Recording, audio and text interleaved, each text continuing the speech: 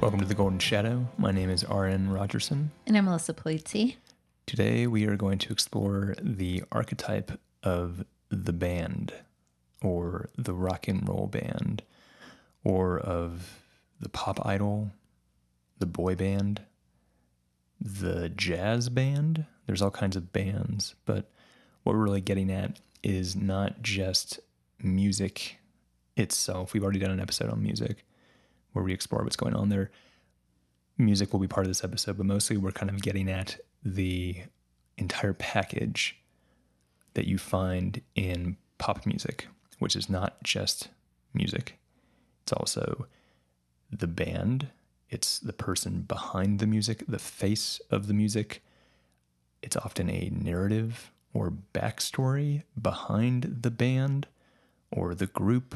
It can have some kind of amplified mythological structure where like people in the band can dress up a certain way. There's even examples of people in bands dressing up in a fantastical way where they're either sort of being theatrical or operatic in their outfits, or they might literally even wear costumes.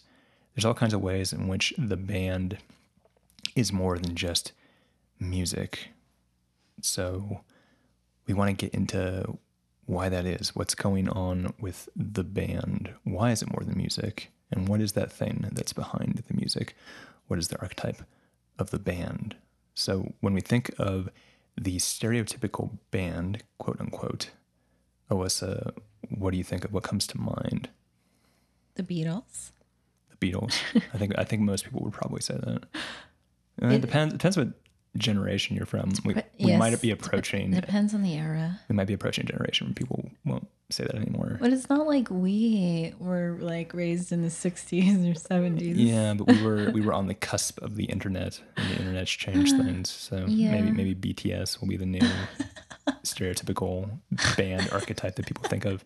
It's hard to know. We need a whole episode on BTS, by the way. Yeah, we'll talk about BTS though in this episode a little bit. Yeah. The Beatles, I think, are just so quintessential because they, I think, were such pioneers, not only musically, like really kind of establishing rock music in what it is today, or sort of grandfathering it in, but who they were as individuals, what they were as a cohesive unit, the way that they took the world by storm.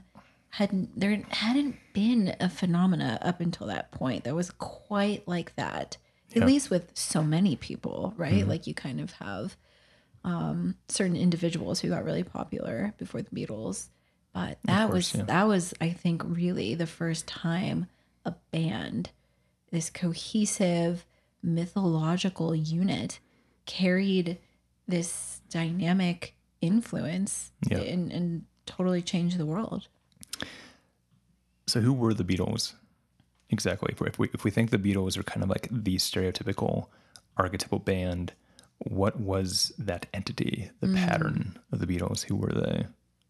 John, Paul, George, and Ringo, the four founding core members. I guess not technically founding, They but weren't the founding members necessarily. John, Paul, for sure. George. There was a different drummer, but there was a secret sauce with those four. You might even say that those four were the archetypal Beatles. And that there were true. other Beatles. There were other but Beatles. we don't think of those as being Beatles. There was like Stu Sutcliffe. Yeah. Who was like the bassist before Paul became bassist. Yeah. And then there was like a drummer. There's another drummer before Ringo. And George Martin's kind of seen as like the fifth Beatle, you know. There's that. He's the too. producer. But you have a group that comes together and you reach a certain kind of balance where it's like this four works for whatever reason. And that, I mean, that's probably what we want to get into is like, what is the thing that is working with this specific lineup? Yeah. You have four very distinct, very unique individuals who are containers for their own identity and possible projections. They each play a role in the band, aka like they each have a different instrument. Yeah. They their differences show in both the music that's recorded and how they play live. Yet at the same time, there's a harmony between all four. Like they're covering different bases And that I think is really important when you have any sort of like a pantheon effect going on. You don't just have like three of the exact same god who would all just be warring for like, you know, control over the same domain. It's like, you have different individuals, different roles, different stories, different personalities. And I think another part of the Beatles, if you take a step out of like the mythological realm, they were young, they were rebellious, they were very interesting. Like their personalities were just very compelling. And I don't know, they were also all like good looking guys, you know, like Yeah. I mean, they were young. they're handsome. They're handsome. If you look at photos of the Beatles, I mean, we take it for granted because we know their faces so well. Yeah. But like Ringo's not not very good looking. He's fine, but like he's not just like, oh my god, like what a handsome man that is. But that's also important. It's like you need like the kind of like slightly maybe less handsome one. Oh, okay, I see. That's Ringo's role in the pantheon. It's like the ugly one. No, it's like, well, there's He like makes John and like, Paul look better. It's the Hephaestus principle, right? Like he was a wounded, not as beautiful god, but he was very Deformed god. important. Isn't Hephaestus deformed? He's not. Yeah, I mean, he's kind of like goatish or something. No, he's not a Trollish. goat. No, I Is don't he know. just It's wounded? just Is that- everyone is just so beautiful and perfect, and I don't know. Hephaestus is sometimes just like expressed in a way that he's like maybe just more normal, or you know, he doesn't have like a goat head or anything weird No. or Of course missing not. arm. But he's like a gimp or something. Yeah, like I think he's got like a lame Anyways, leg or something. It's not important. But what you're touching upon is key here. Is that the band represents a pantheon of sorts. And what do we mean by pantheon? We've gotten into this in multiple episodes, I think, specifically the episode called The Pantheon. But that when you have a cast of characters, whether that's in Game of Thrones or it's in the Marvel Cinematic Universe or it's Greek mythology, you know, these are touching upon different things, and yet they all have this landscape of what I would say is psychological projection. There's different manifestations that kind of speak to different parts of our psyche. Yeah. In the sense that like there is a trickstery part of our psychology. There is sort of a feminine maiden part of our psychology. There is a father part of our psychology. There is sort of a evil one part of our psychology. And Greek mythology gets into that, and the pantheon is sort of reflecting that, right? So Zeus is sort of like the father archetype because we actually have an instinct for that inside of us. Right. Because we all have fathers, it's built in, it's human nature, but there's also sort of the underworld archetype, which ties into the shadow. There's an aspect of us that we're trying to keep in the darkness, that we're trying to repress maybe, that we don't want to go there because it's chaotic and scary. So the pantheon reflects different facets of the same jewel, which is our psyche. Sure. Yeah. And the band is also doing this, though clearly it's different. Yeah. There's not 12 Beatles. And it's like the 12 Olympians. Right. And but, if there were, would that work? well, And why? Why well, four? I think it depends on the medium, because you can think about the cast of Game of Thrones, as you mentioned, Right, or the different medium. MCU. It's like a different medium, a different like narrative expression. The pantheon and the multiplicity of characters works, but with music, you don't often see like, you know, a whole ensemble, you know, taking the world by storm. Right. That's more like for orchestra. Right. The orchestra is very different though. It's very different. Because the members of the orchestra blend in. Yes. The orchestra is really one entity. Yeah. You don't really pay attention to the violinist. Like, unless there's like a lead violinist Right, who yes. stands out. And And I the think conductor that- you might pay attention to. But it's mostly like they blend into one thing and the They're- music comes from it's that. a cohesive voice, and bands are like that too, right? Like just For sure. playing music in general is like you have to be in harmony with each other. You have to have some aspect of where all parts come together. But I think what made the Beatles, as we continue with this example, so popular was that they were so distinctly different. You know, John is like the intelligent one, or like, the rebellious one, and Yeah, George the was edgy one. the edgy John's one. kind of like the punk rock before there was punk rock. He's Yes. the guy who's kind of like sticking out his tongue at you and Yeah. saying things like, essentially that like there is no God and Yeah. everything's meaningless. And Right.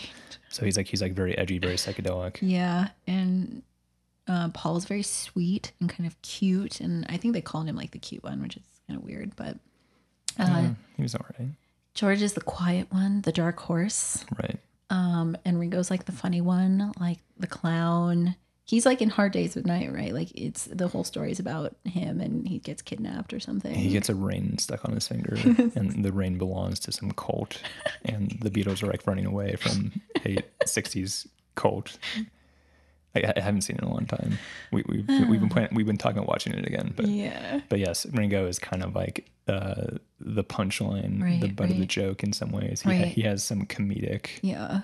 pull. Right. So the point is that they had these distinct containers where individuals, groups of people could project all of this dynamic, interesting material because the look, because the way they talked, the way they played their instruments, the types of songs each of them sang were very different. A unique expression was coming from each of them, and yet it blended together into this like harmonious, beautiful, like, masterpiece at that time. Right. The parts and the gestalt Yeah, are yeah. it's both and, Yes, it's right? both They're and. distinct individuals Yeah. that each have their own mythological container Mm-hmm. that people fill up readily. Yeah.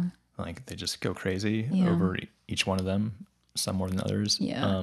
But at the same time, they are a entity together. They are a Yeah. gestalt. Yeah. The Beatles themselves, the Beatles itself, you Yeah. might say, is very powerful. Right. But each of them alone is also very compelling. Yeah. And it's the relationship between the gestalt and the parts that's so interesting. Yeah, just to contrast this, in the 60s, girl groups were really big with like 3 or 4 members, all female. So you have like the Ronettes or the Crystals or the Supremes, the Marvelettes. And although that type of music was really popular, the feeling and the type of popularity and the relationship, I think, from the collective to those bands were really different because each of those members didn't necessarily have very, very distinct personalities. There might have been one individual who kind of like rose up out of it. Like the Ronettes, you have Ronnie Spector. Like she really was the center. You don't necessarily, unless you're a big music buff, know much about the other members or pay as much attention to them. She kind of like rose out of that to be more of the well-known, the more popular individual. But there's something else about, I think, when the harmony of the band, maybe I should be really Jungian about this, when the archetype is really powerfully constellated, I think it's when each of those members are working within a pantheon dynamic.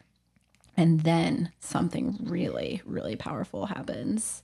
Right. So another way you could illustrate this is that having the band seem unified is really powerful, but also having the individuals be distinct is really powerful. And there's a balance between the two. And so, for example, the Beatles, for a little while at least, they all wore suits, matching suits. And what's the point of that? It's like, well, the point is that they look like a unit.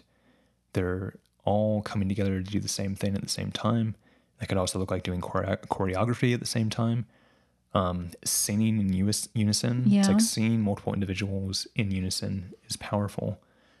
But at the same time, if everyone is exactly the same, right, that sounds Which interesting. the girl groups were like the haircuts were the same, the dresses were the same thing with the Beatles, Right. but they broke that mold. Right. So it's almost like if the people putting together these girl groups, let's say, and maybe it depends on the group, but there could be some men behind it. Oh who are yeah, sort like of Phil managing. Spector as an example. Right. But they if they could, they might want to just clone each of the Right. singers and be Replaceable, like, swap we'll in just have the like next 4 of the person. exact same thing singing. Right. And then with the Beatles, that unison is compelling, but you can mess with that and say, well, what if we're all pretty united, but everyone has their own personality? Yeah. So if you look at like, the cover of Abbey Road, they're walking across the Yeah. street, and the 4 of them have clearly gone in different directions. Yeah. It's like Yeah. George is wearing like all denim and has like a really long beard and long hair.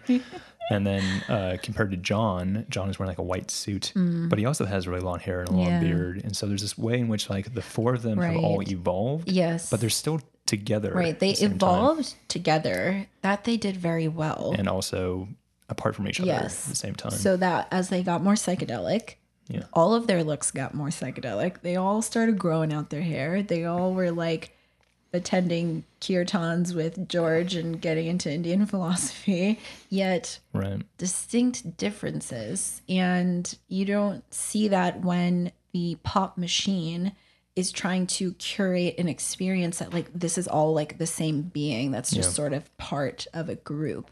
And I think that is part of what diverged the Beatles into being what they were. And it reminds me too of like the Beach Boys also coming up at that time, Yeah. who had like a similar dynamic when, you know, early albums, they're just singing covers. Yeah. They all have the same look.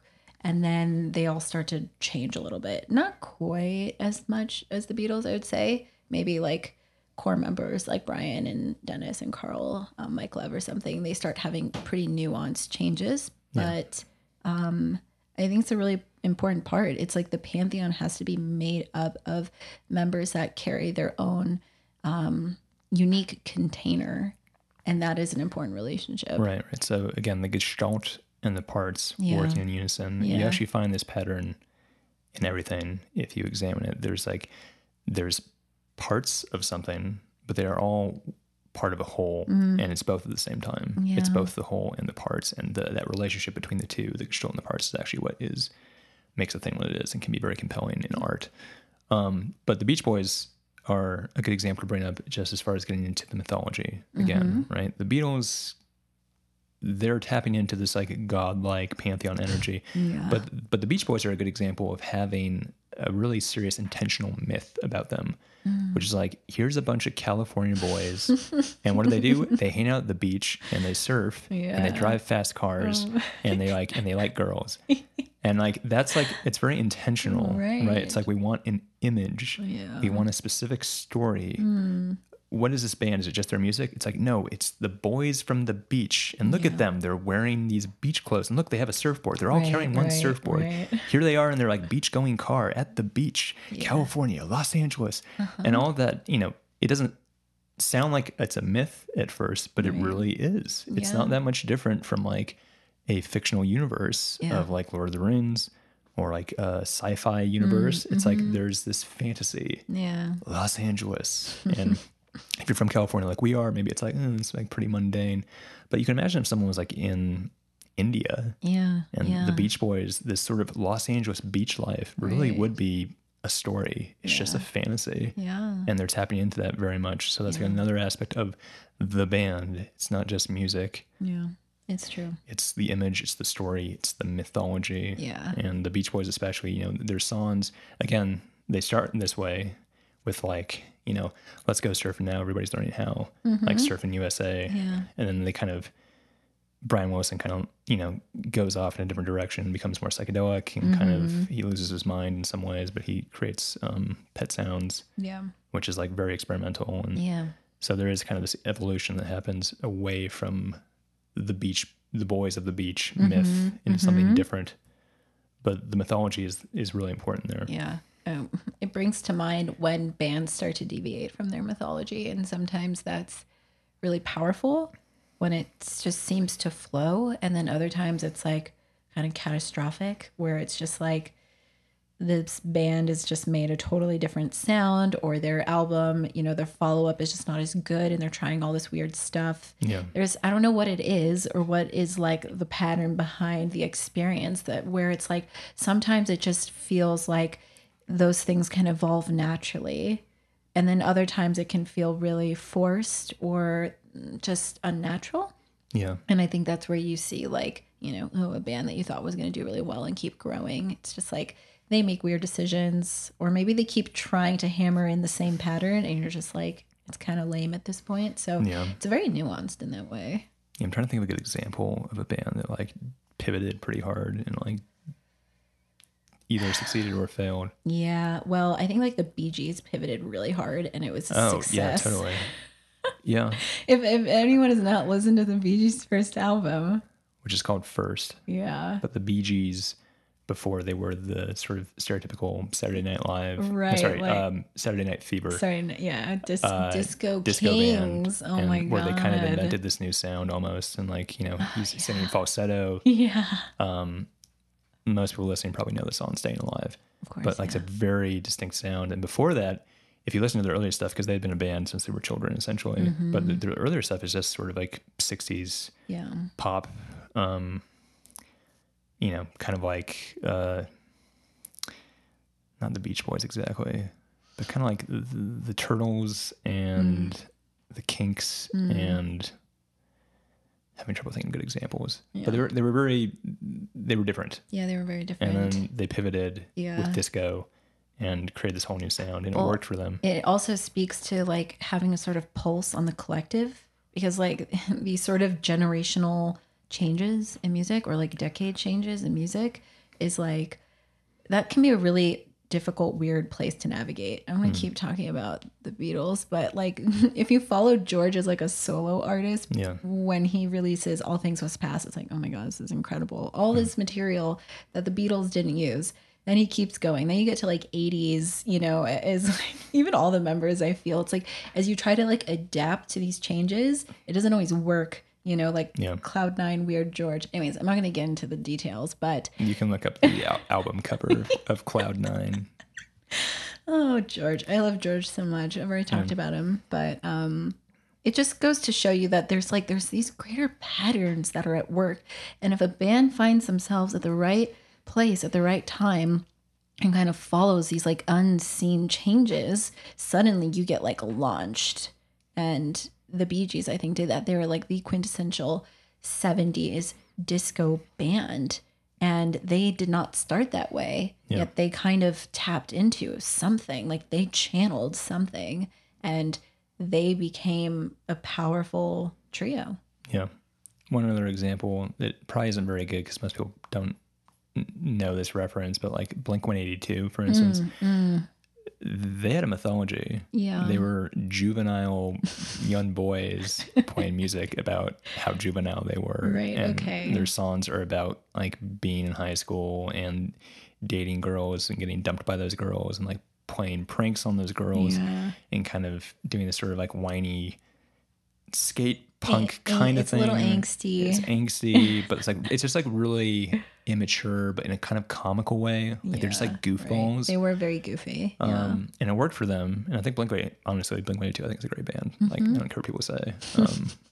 But Tom DeLonge, who was their guitarist, he decided to kind of go solo and start a different band. Right. And he started a band and he wanted to be taken seriously. And he really wanted to make serious music that like it's not a joke, it's not juvenile. It's like it's serious music about serious stuff, and it's like, you know, it's supposed to be like really beautiful and heartfelt. And it just like was such a joke. It was like, this is terrible, dude. Like no one believes you. Yeah. Like no one believes that you're a serious artist. You're a comedian. And trying to be serious, it's not going to work. Sorry. And so he tried to kind of like change his myth, and he failed. Right. It's embarrassing. Anyways, there's probably plenty more examples of this sort of like the mythology changing. It makes me think of actors, even though we're not talking about that today, but like especially certain actors who like are not as mercurial, aka like kind of fluidly moving through all different types of role. Yeah. You know, and they're like a kind of certain type of comedic actor or whatever, and then they try and do something serious. You know, like Adam Sandler doing a serious movie, it's just like, oh, this is really hard to take, you know. Yeah. Or Is there an example of him in a serious movie? I feel like he's always in a comedic role, even I if think the movie's more recently serious. there was something on Netflix that He was in Uncut Gems recently, which was like a serious movie, but he still like plays himself, which is sort of like this old loser, basically. It's a great movie. But yeah, I mean, a good example is like Ashton Kutcher is like that 70s show, and he's like a comedic actor. Punked after that, right? Wasn't he? He did Punked, but like he's been in some serious movies, and it's kind of like, Ashton, like I just don't take you seriously. Yeah. Like you can't be in a drama because you're fucking Ashton Kutcher. Like you're like, you are a comedian. I can't take you seriously. if you're like in a scene like crying, like I don't believe you, it doesn't Right. work because my myth of Ashton Kutcher is so cemented already, Right. and it's like you can't switch your myth. Yeah. Anyways, we digress quite We a bit. digress. Let's try to get back to the sort of Jungian aspect of this. So the pantheon, the godliness, that's part of the idea of it being a pantheon is like these aren't just humans, Right, These right. are figures that are being lifted up Yeah. to the realm of gods. Yeah. So yeah. there's a kind of apotheosis, which means like ascending to a god. Part of that is natural. People want to do this. People want to raise people up to gods. People want to follow celebrities and project all this really powerful material onto them. Like, Brad Pitt walks by and like no one needs to tell you to worship him. You just kind of do. Right. Like if I saw Brad Pitt walking by, I would be like, holy shit, that's Brad Pitt. Yeah. Oh, what the fuck? And I'd want to follow him, and I'd Right. want to be like, is that really him? And I'd want to Yeah. get like, really examine him and be like, oh my God. And if I could talk to him, I probably would. And that's natural. Right. And it's not like I'm a fanboy of Brad Pitt, but like Or are you? or am I? but you can't deny the effect of the celebrity. It's like we don't treat them as humans, we treat them as gods. Yes. The same way that we would maybe treat Zeus as a god. Yeah, yeah. It's like, The difference is the type of pressure and like unseen like psychic energy that a human carries when they're being treated like a god is why I think you see such destruction in both the music and entertainment industry as a whole, where it's like these people are given too much power. Yeah. They don't know how to hold all these projections. right. When you're being treated like a god, you are a human that is in the realm of the archetypes, and that's like never works out very well. Unless you know how to handle it. And if you're really good at handling it, you can make a lot of money. Well, and probably you've got like tons of very strict boundaries, a good support system. Yeah. You have you're mediating that experience in a way that it's not like causing really intense overinflation. Yeah. Because most of the time you see individuals who just burn out, like this beautiful star that just totally fizzled, or it's like, what is the 27 Club made of? Right. Actors and musicians, people who were treated like gods. So there's this nature that we have inside of ourselves. There's this impulse to find the divine, to locate this sense of the kind of like supraordinate principle outside of ourselves. And I think specifically music and art in general is so powerful because it hits us in this non sort of literal way. Like we don't need to just only read the lyrics or have someone tell us what this song means. It's like a whole experience that's being mediated through sound, through word, through emotion, through the imagery of the band. It's like this multi-sensory experience that really kind of, transports you to somewhere else. And that is a religious experience. Right. Returning to the Beatles. The Beatles stopped playing live after 1965, 1966 because it was very too early crazy. in their career. And my dad told me that he went to their last live show, Wow. which is a cool thing to do. But you can see the effect is like they could not hold the projection of godliness. Yeah. In many ways, it worked to their advantage because they Certainly. capitalized on it and they became super famous and they changed the world because of those projections. But when they actually appeared in the real world, when they did shows, the mob was too insane, Right, and they were just like, right. we can't do this. So they just became a studio band. Yeah. That very, very rarely made like the famous rooftop performance. Yeah. That's a live show, but that was like that only happened a few times, I think, in their career after 1965, 1966, Yeah. something like that. And excuse me if I have the date wrong. I don't really know the history that specifically, but with the band, it's not just a pantheon in the Greek mythological sense. There's the youth, right? Mm-hmm. There's the rebelliousness. Yeah. There's kind of like the revolting against the culture of the adults, Sure, the old sure. culture.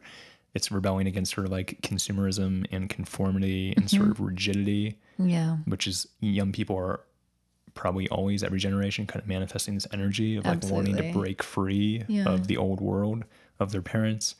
And there's a sex to it. And like yeah.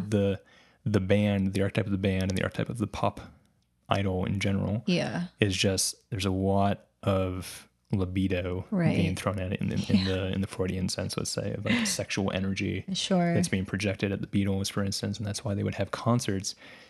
And, you know, the young women very specifically would just lose their mind Yeah. screaming. Yeah. And they would pass out from screaming so Yeah. much. And there's videos of this you can look up of just like, they're falling into a trance, and it's a like romantic sexual trance. Yeah, it's of like just very like, oh my Dionysian, right? God. It's Yeah. like this ecstatic state of like it's like orgasmic. It's overloading, overflowing with energy and the feeling of being in the presence like of the gods, Yeah. you know, totally makes you lose your mind. Right. And I think even to a lesser extent, when I've been to shows of bands that I really love, it's like, it's powerful. Yeah. You know, I'm not like screaming my head off and throwing my bra across, you know, the stage, but it feels like something else is here.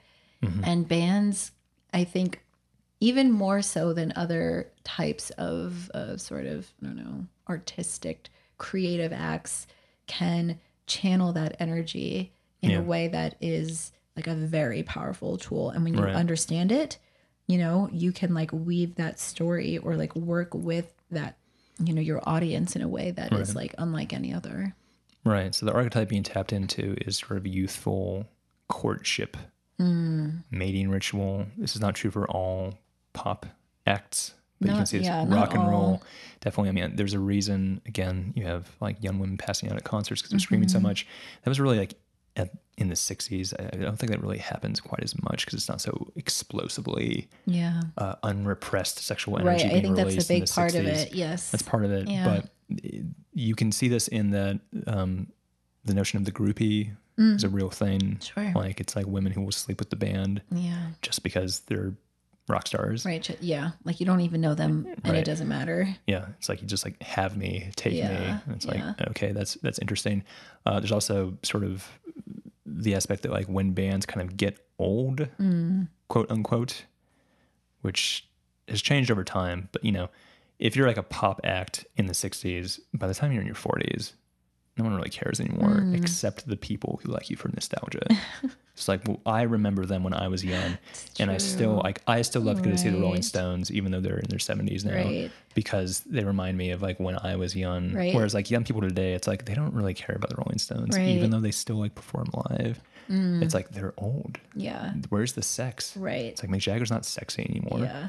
to a 20-year-old, even though maybe he is sexy to a 70-year-old. Right. Still. It recalls to mind how my mother would tell me how she was so in love with David Cassidy, who was like a teenage heartthrob singer. Yeah. And to this day, still like, you know, has this feeling of like, I support him.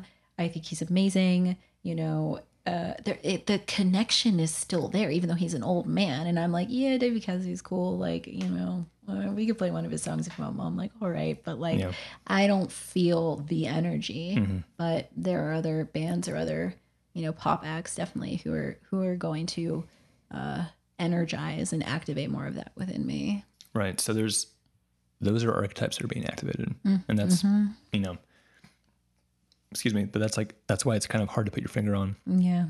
What is this archetype exactly? Like, why 4 or 5 guys? Right. What's the deal with that? And, you know, what exactly is like the romantic archetype or the sexual archetype or the courtship ritual of some kind? I mean, obviously you could think of like an evolutionary sort of pattern here of like the young men coming of age in the tribe, and like they're throwing off the shackles of the adults, and like, and that's so sexy, and like it's sexy because it's evolutionarily adaptive. Like the young men who like clearly possess some power, clearly have some competence, they're going to make good tribe leaders someday, and they're together and they're a team and they're unified. You can see how that's like evolutionarily adaptive, and that's kind of breaking down things into a way that seems kind of, you know, reductively biological, but I think it's true that they're harnessing that evolutionary adaptation of like the the up and coming younger generation of men who wield culture very well. And music is culture, right? Yeah. Just the way you might wield language really well and Yeah. be a poet, or you might wield being a really good athlete really well, like being physically. It's all this kind of like wielding the power of a god. It's like a highly competent, Yeah. hyper competence. There's also just like the electric instruments. Those are like, you know, the fact that you could pluck a string and it can blast it through a stadium of 80,000 people Yeah. and just be loud enough to like break someone's eardrums. Yeah. It's like, that's kind of godlike. Yeah. Like that's Zeus's thunderbolt right there. Yeah. It's like the power chord on stage at a stadium. Just Yeah. like, brrrr. It's like the electronic amplification is godlike. And having 4 young men who can wield that power of the gods is really powerful.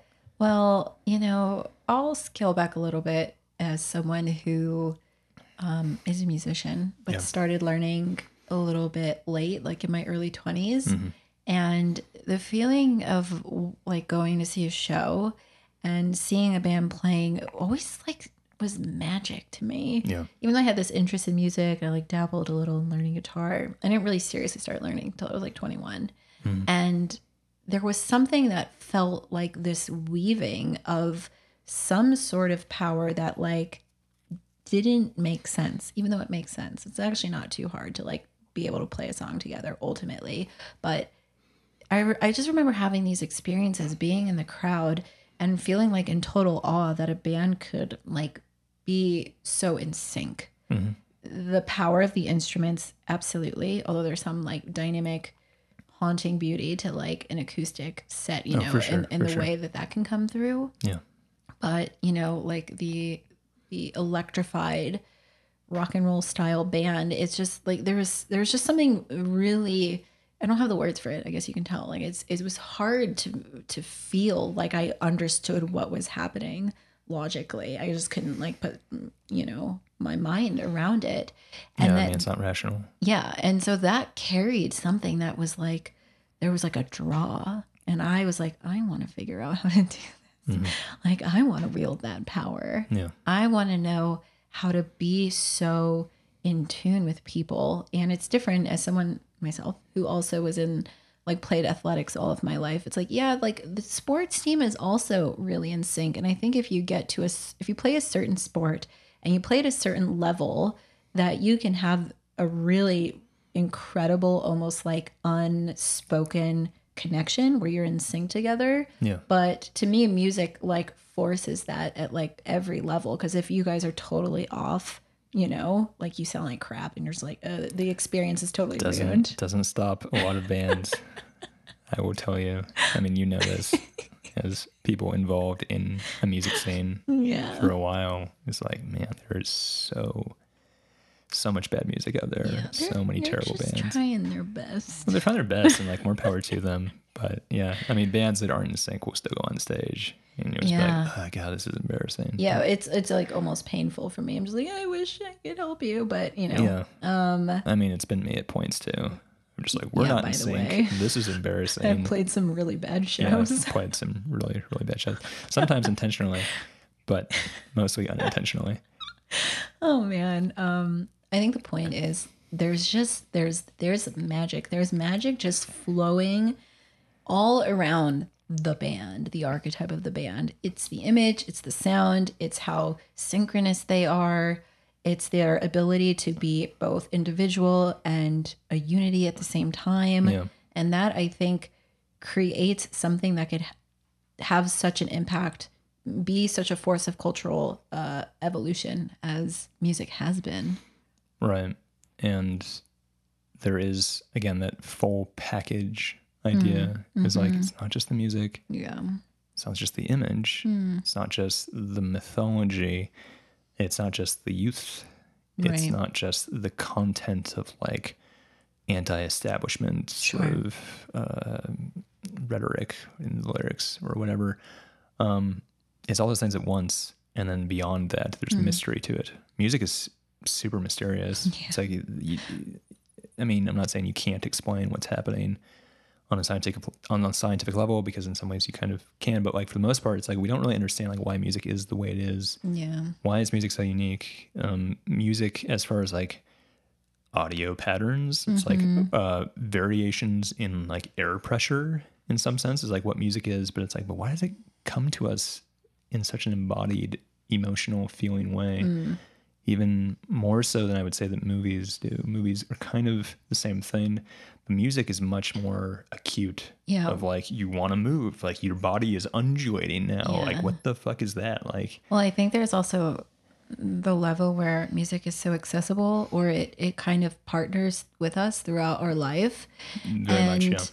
Movies can be very powerful and they can tell these dynamic stories and they can tap into archetypal patterns, yada, yada, yada. True. Of course. But you're not like watching a movie as you're driving across the country for the first time on your like road trip as, you know, might an be. 18-year-old. If you drive a Tesla, now you have a screen in your car for sure. Or like the album like that you fell in love to, you know, or, you know, a heartbreak album, or the music you listen to when you're really sad. Yeah. It's like this way in which music can translate and mediate these different experiences to us on these different sensation based levels, but also like very sort of non-concretely Right. as well. So I think in that way, it's just like, I don't know, music is super magical for that reason. Yeah. It's very personal. Yeah. And makes people very nostalgic and anchors you to a certain point in life. And that's why when someone can wield that, you know, it's like, oh, you actually like speak directly to my heart. Yeah. Yes. Yes. Exactly. And that's like, It's like who what's so sexy about actually, it. who can actually do that? Yeah. Like that is the realm of gods, right? Yeah. Like the place that you hold those highest deities are like the things that often like strike you the most, or of course family and loved ones. But even then they're not like creating art to serve you. They're hitting you in different ways. But, you know, I feel like people always say like the music really speaks to me, you know, it gave context for something that I didn't know how to process. Yeah. And that just even as like a psychological experience is, I don't know, it's priceless. Yeah. You can also understand why, you know, probably in the kind of early consciousness days, not early consciousness, but like 3,000 years ago, 4,000 years ago, there's a state of consciousness that humans were at that isn't where they are right now. And it's hard for us to really fathom what that even means. But just for example, a lot of different states of consciousness, different states of experience, people, they couldn't make sense of it other than to say that it was the gods affecting them. Sure. Which is why there are certain gods associated with certain states of consciousness. Of like, if you were feeling angry, Yeah. you were possessed by a god of some kind, or if you were drinking spirits, right? The word spirits for alcohol, you're filling yourself with spirits and you're getting drunk because the gods are possessing you in some sense.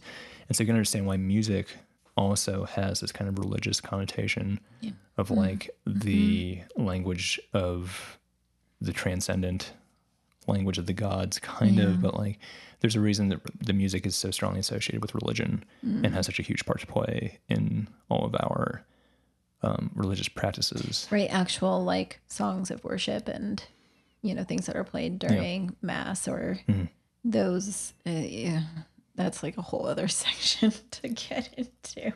No, it is, but the point that I'm trying to make is that music is religious, and a lot of the patterns we're saying, again, we're synthesizing these things all the time in all of our conversations, but the patterns we're saying, which are mythological, which are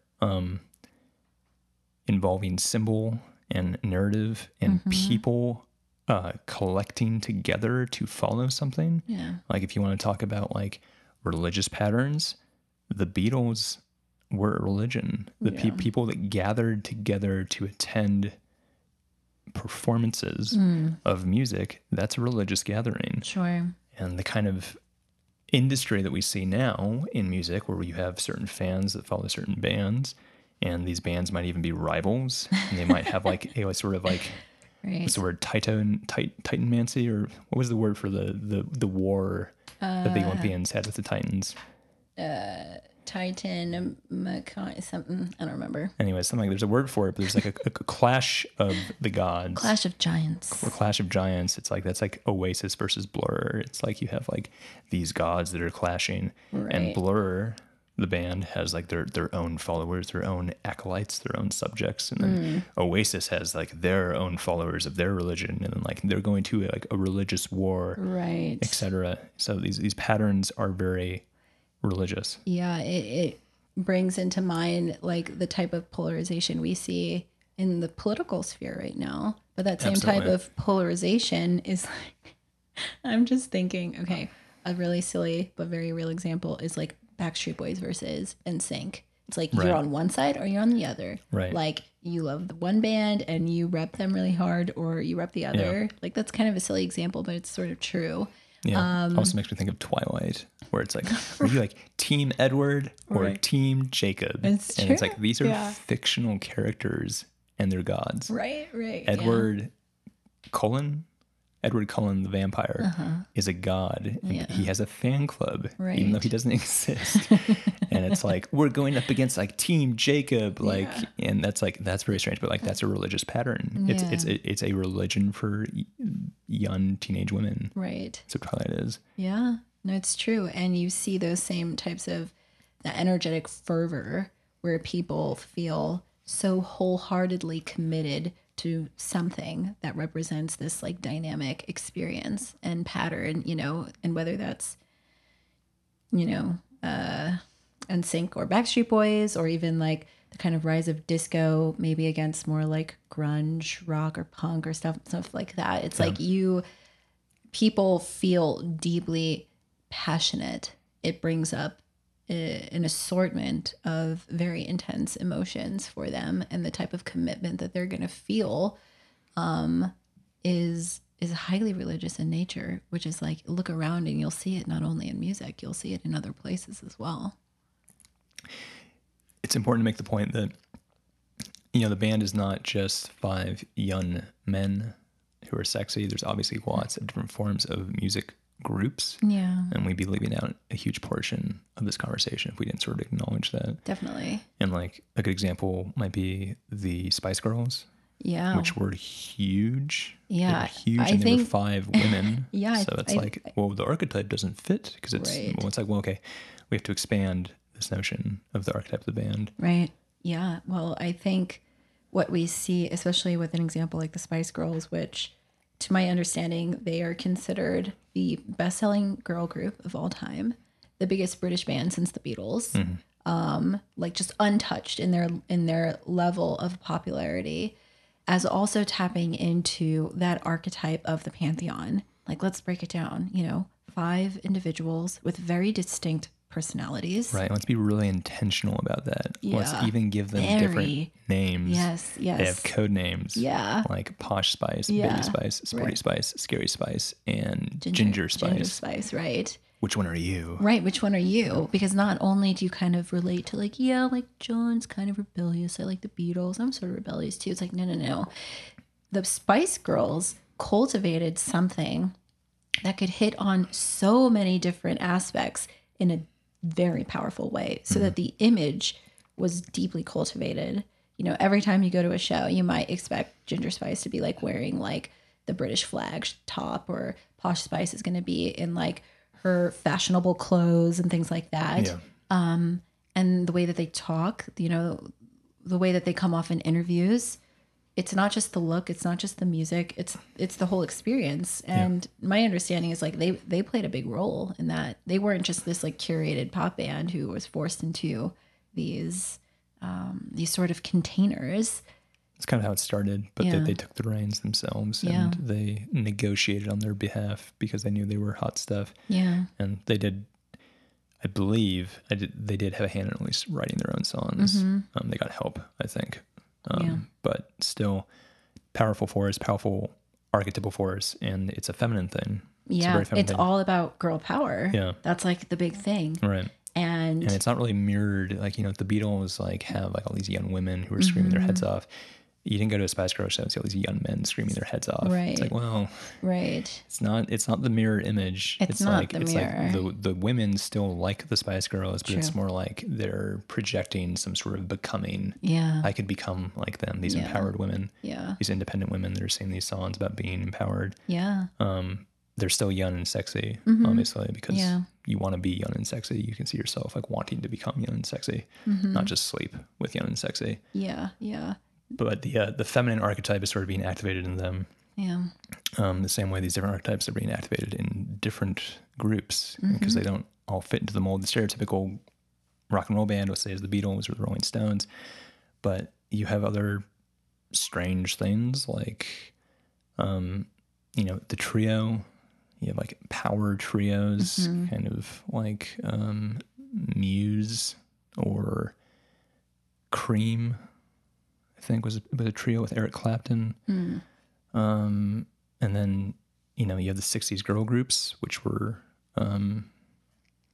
again, like groups of girls that were singing, and they're kind of, again, activating a different archetype. Yeah. And so kind of mapping them onto this notion of the pantheon, you can have this kind of thing where, maybe the Beatles are sort of activating this sort of kind of like Dionysus or Apollo archetype almost, like the young, beautiful male. Right. But the women bands, because I think you could say, especially of looking at the last few decades, that like the realm of rock music has been like a man's world. And that then you have these women who will break through that and become like extremely popular or incredibly powerful, sometimes as like just single performers. Yeah. Like Linda Ronstadt, I think, is like one of the biggest like stadium artists For and sure. one of the first female musicians to really start selling out stadiums. But she wasn't really doing the pantheon thing. No, well, she's an individual. Right. But still there's like She's her own goddess. there's kind of like this like Athena thing going on, or like a Sophia, like feminine wisdom. Yeah. It doesn't map on perfectly. Yeah. But Well, I would think that if you look at some of these like classic, maybe especially I think in the 80s is when you start to see some like really dynamic all women rock groups, very specifically, like the Go-Go's or the Bangles or the Runaways. They are tapping into that kind of feminine empowerment that is very strong and very warrior-like, but still very feminine. So they're like playing with a lot of those different archetypes. Like the Runaways especially. yes, very, very, Very like, yeah, that get in was your face. yeah, certainly like the first steps in like the female punk scene, which you then see develop more into the 90s. But that's very warrior like. That's the archetype of Athena as more of this goddess who isn't connected to men or being married into or having children, but is like a warrior playing in a man's realm, but sort of having the upper hand, I think is a similar type of archetypal structure. And individuals can see that, men or women, and feel really drawn to it, so that, it might give, a young girl a feeling of a potential towards a feminine empowerment. Right. And I think for men, it might make them respect that they can hang in this realm, especially if we think about things in this more old school way. Is like in the 80s, did you have like a bunch of women playing rock and roll bands? Like you didn't. Like they were creating new ground. They were shifting that paradigm, but they're utilizing a little bit of different structures, and some of them are a little bit more, I would say, like Aphrodite in nature, a little bit more like feminine, a little bit more like into the beauty, like Right. the Bangles or the Go-Go's might be a little bit more in that realm versus like the Runaways. And the Spice Girls are like all of it. I think in the girl rock bands are doing something that's a little more androgynous sometimes, than the pop star. Well, definitely Right. compared to like the pop star. Britney Spears. Right. That's like, is she doing an androgynous thing? That's like, full no. Aphrodite, But like the Go-Go's, like they're rocking out. Yeah, they're and rocking they're out. They're playing the boys' game. We got the beat, Right. Yeah. And it's like girls playing their own instruments. For like, sure. well, that's what boys do. And so there's that kind of like that crossing over. And again, you have like the kind of Hermes thing going on where it's kind of like True. it's more shape shifting. Right. I like this. Yes, we're getting into that more mysterious, like androgynous realm where Right. like you can kind of hold a masculine position and do it in a feminine way, or vice versa. Yeah. You know, I think we talked about Bowie in our Hermes episode. David Bowie for sure is like the archetypal like Hermes musician. I would say Michael Jackson also like very androgynous. Yeah.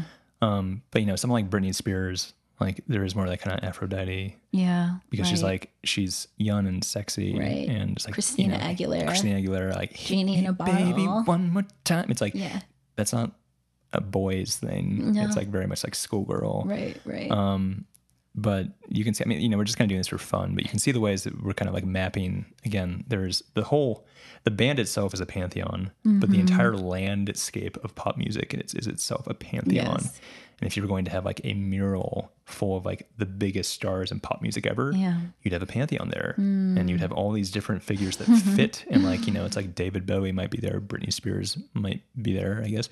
But you would say like, are they the same thing? It's like, no, they're fulfilling different archetypes, which is why they fit onto this mural, like the landscape of pop music. And you know, there's all these other genres too. You can kind of like what's going on with like heavy metal?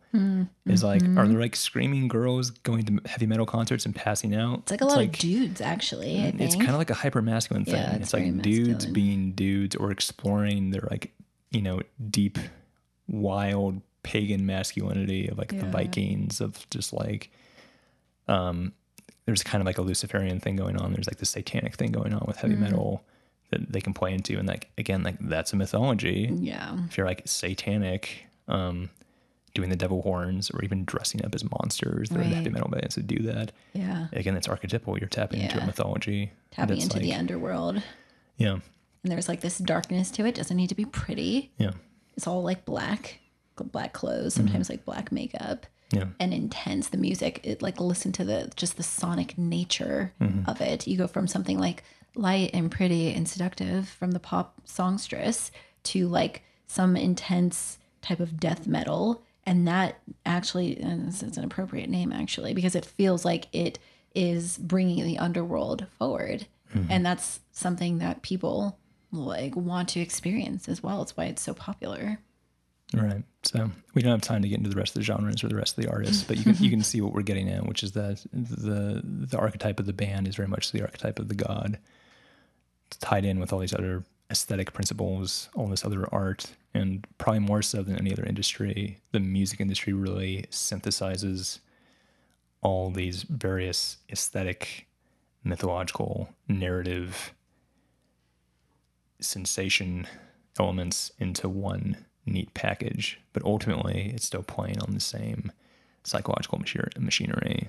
It's still playing on the human nature. It's still playing on a collective unconscious, a collective archetypal realm. That's why music is universal. It's not like you have to learn what rock music is to enjoy it.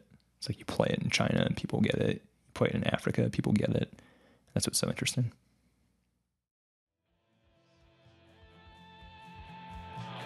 If you find this podcast useful, please consider supporting us on Patreon. Go to patreon.com/goldenshadow.org. If you'd like to keep up to date with our projects, attend one of our live events, or work one-on-one with myself or Aaron, head to www.goldenshadow.org. Thanks for listening. See you later.